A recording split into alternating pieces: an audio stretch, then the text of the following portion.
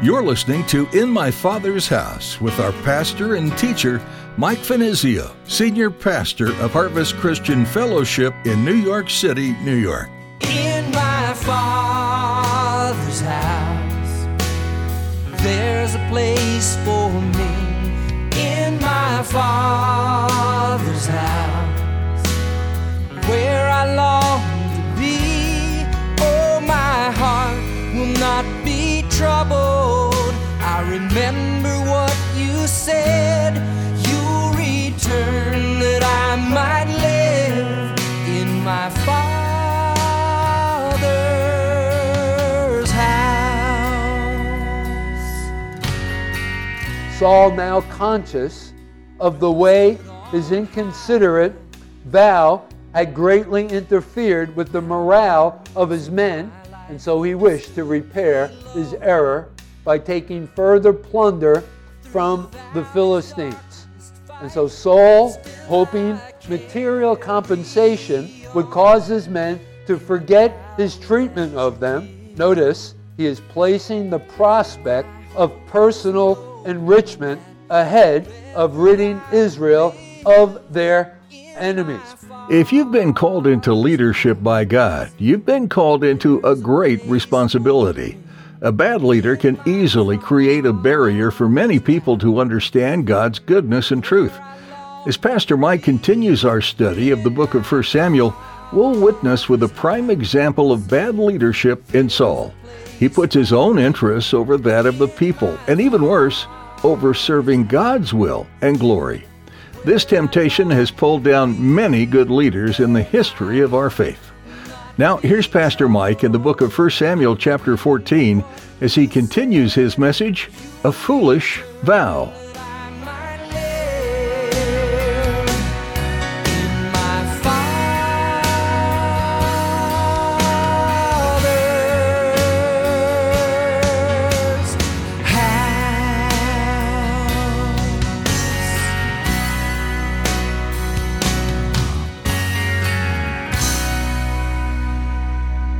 Weeping may endure for a night, but joy comes in the what?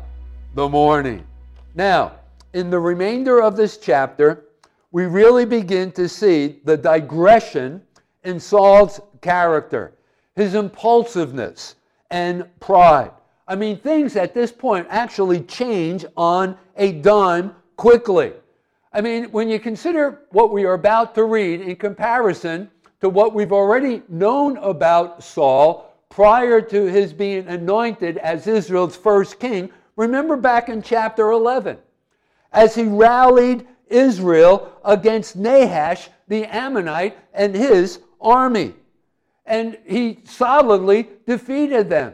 And then in turn, rather than taking the credit for that, he gave the credit where the credit was due, all unto God.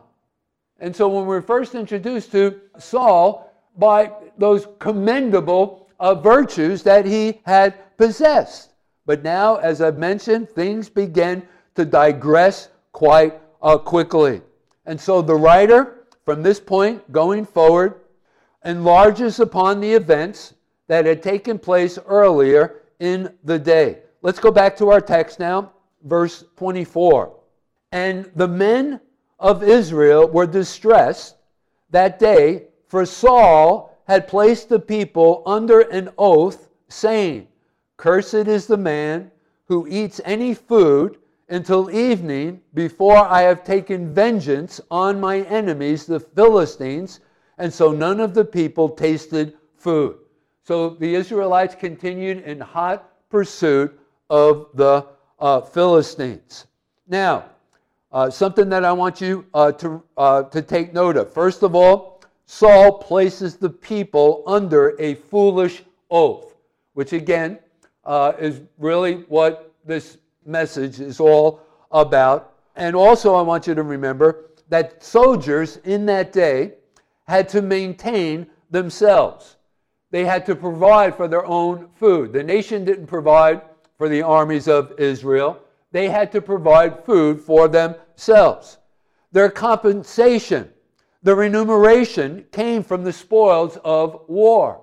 And so when they would conquer an enemy, they would take the spoils and they would divvy it up, and that's how that they provided for their own personal needs.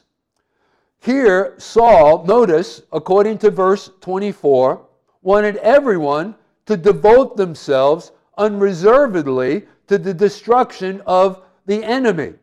And notice his motivation is more personal than national. Notice we are told there in that verse that he wanted vengeance. You see that word vengeance there in verse 24? You see, he wanted to be avenged for the insults he felt had been heaped upon him during the Philistine occupation. He cared nothing about his troops. He cared nothing that his troops hadn't eaten. Remember, they had already been engaged in this battle against the Philistines for quite a while.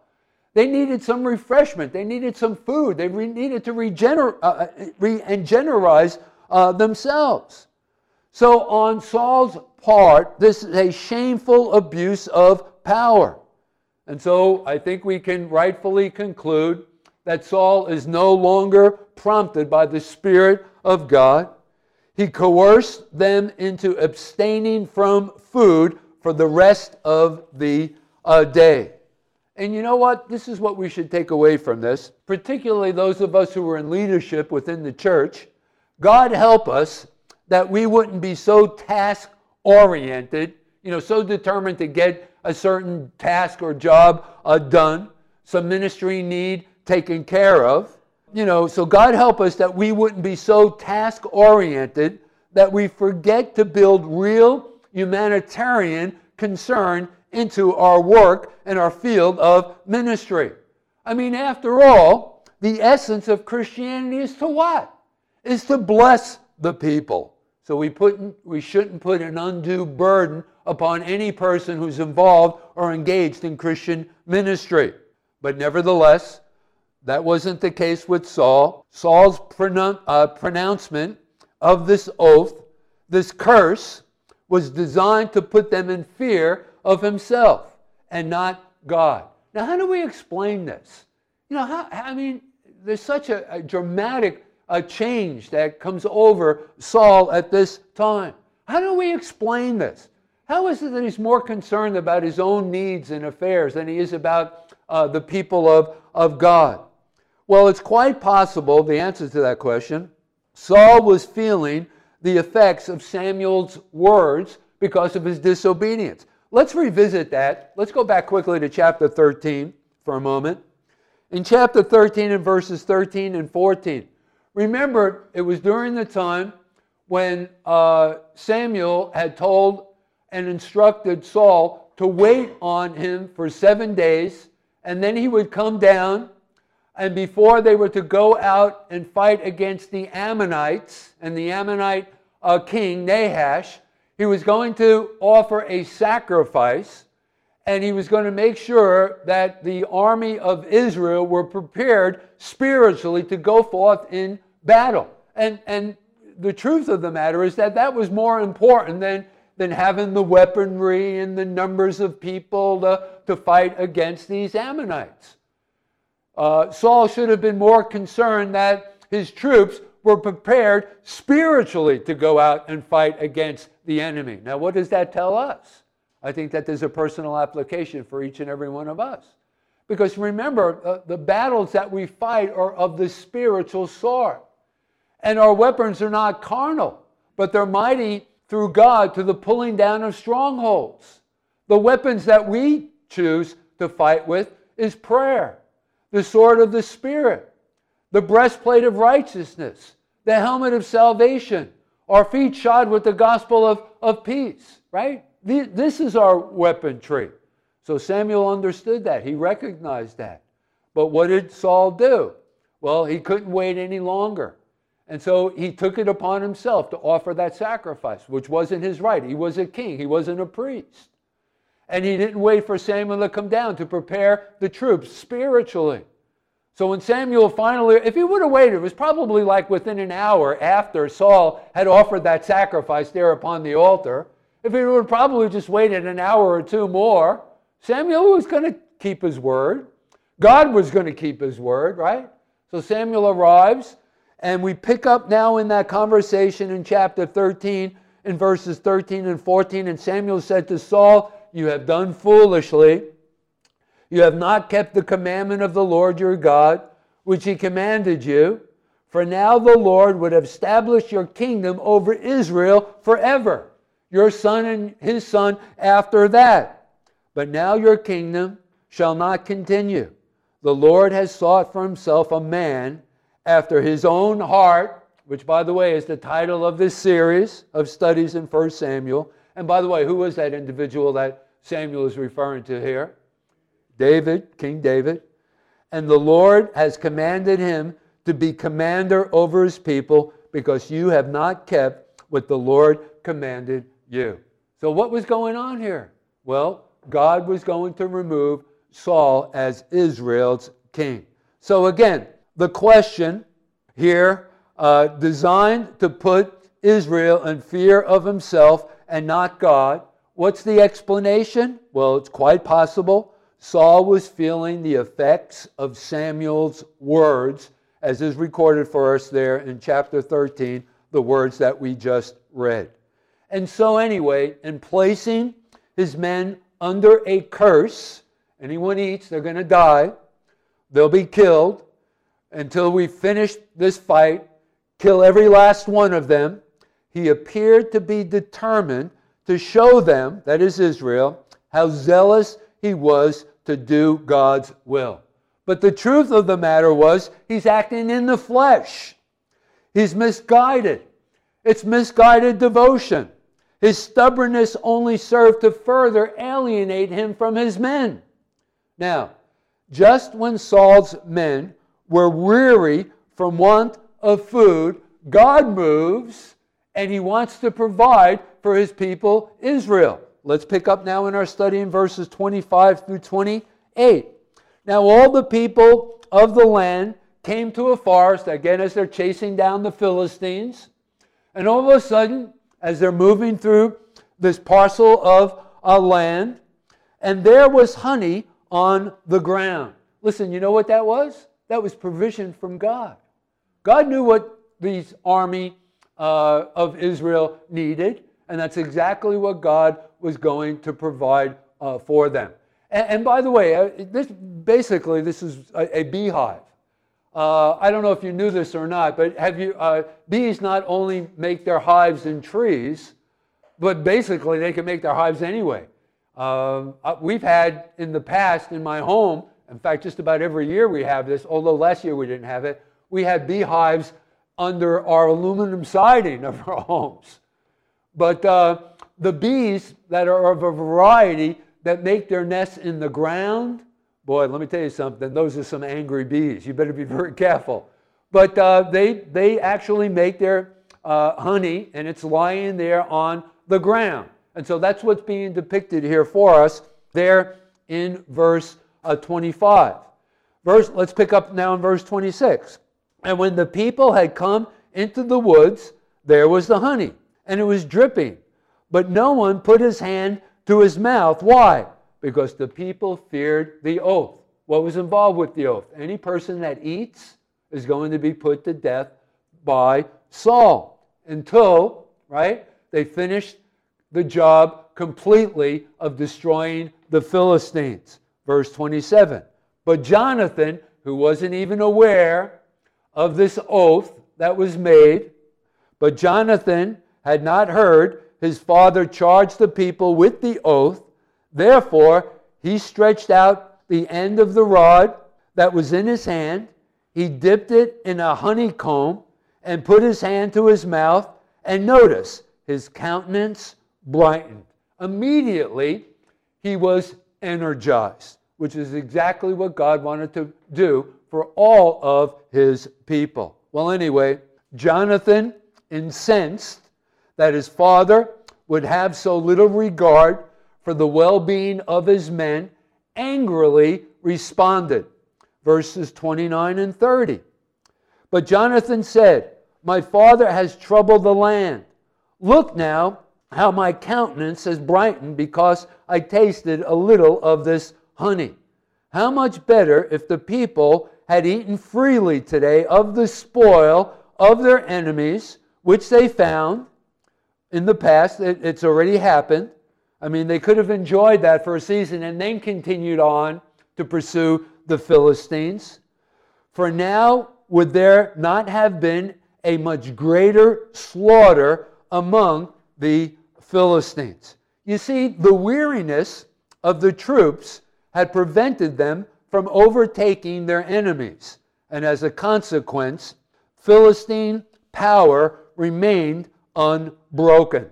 You see, what's going on here is actually Israel is mopping up. It's a mop, at this point going forward, it's a mopping up operation.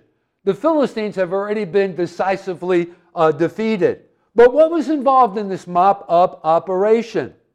Well, after any kind of a rout like this, it's all important if the maximum benefit from this victory was to be reaped by, but pursuit of the enemy involved an exhausting, unremitting journey over steep hills for hours on end.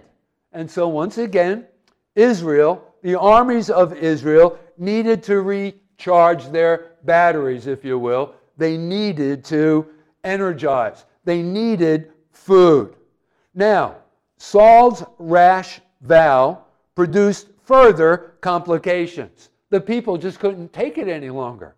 They needed food.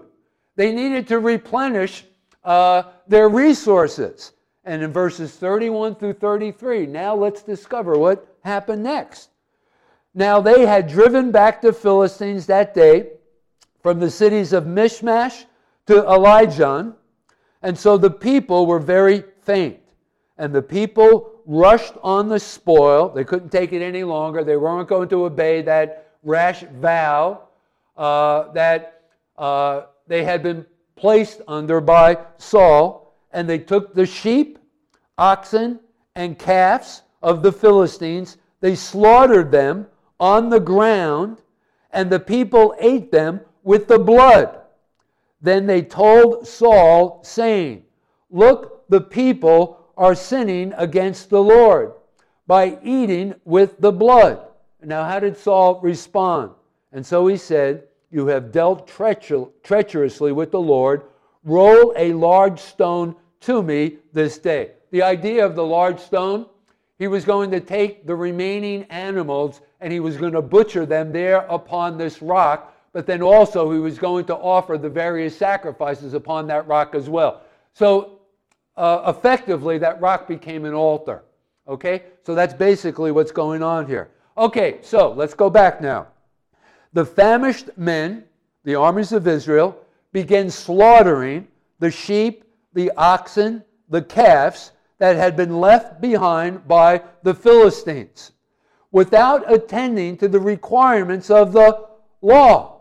They ravenously satisfied their appetites. Now, we've talked about this before. The Levitical law gave exact directions and codes concerning the slaughtering of animals.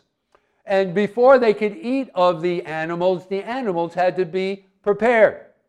Before they were roasted, they had to be drained of their blood. And you can read about this, by the way, if you're interested in this sort of thing. Leviticus chapter 3, chapter 17, Deuteronomy chapter 12. We have all of the information, all of the directions on how to go about preparing the animals for eating or offering as sacrifices. But once again, the blood was to be drained away. So, this is what the armies of Israel were guilty of. You see, they may have eaten the flesh in its raw state, blood and all, contrary to the directions that had been given to them by God in their ordinances, according to the rites of preparing the animals for either food or for sacrifice. So anyway, obviously there were those who did not participate in this.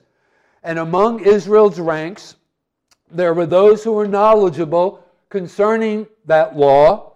And so what did they do? They went to Saul quickly and told him what was happening. And so how did Saul respond? Well, verse 33, once again, we've already read it. He says, addressing all of Israel who participated in this act that day, you have acted treacherously against God. And then he gives them this command concerning rolling the rock to him. And so anyway, this is interesting. He puts the blame upon them, when rather he was the guilty party. They needed to replenish their resources. They needed to eat food to be able to continue on. They weren't guilty. He was the one who was guilty. Notice he places the guilt upon them. How foolish he was. And so anyway, Saul determines the letter of the law should be followed.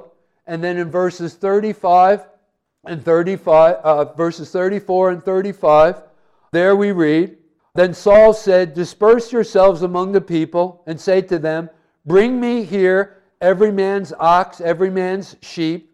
That is the spoils that they had gotten from the Philistines. Bring them to the rock, as I had mentioned, that had been rolled to him. We're going to slaughter them here, and then we're going to eat. And do not sin against the Lord by eating with the blood. And so every one of the people brought his ox with him that night and slaughtered it there. And then Saul built an altar on that same rock to the Lord. And this was the first altar that he built unto the Lord. Okay, so what's going on here? Okay, well, I want you to think about this now. Saul is looking for an opportunity.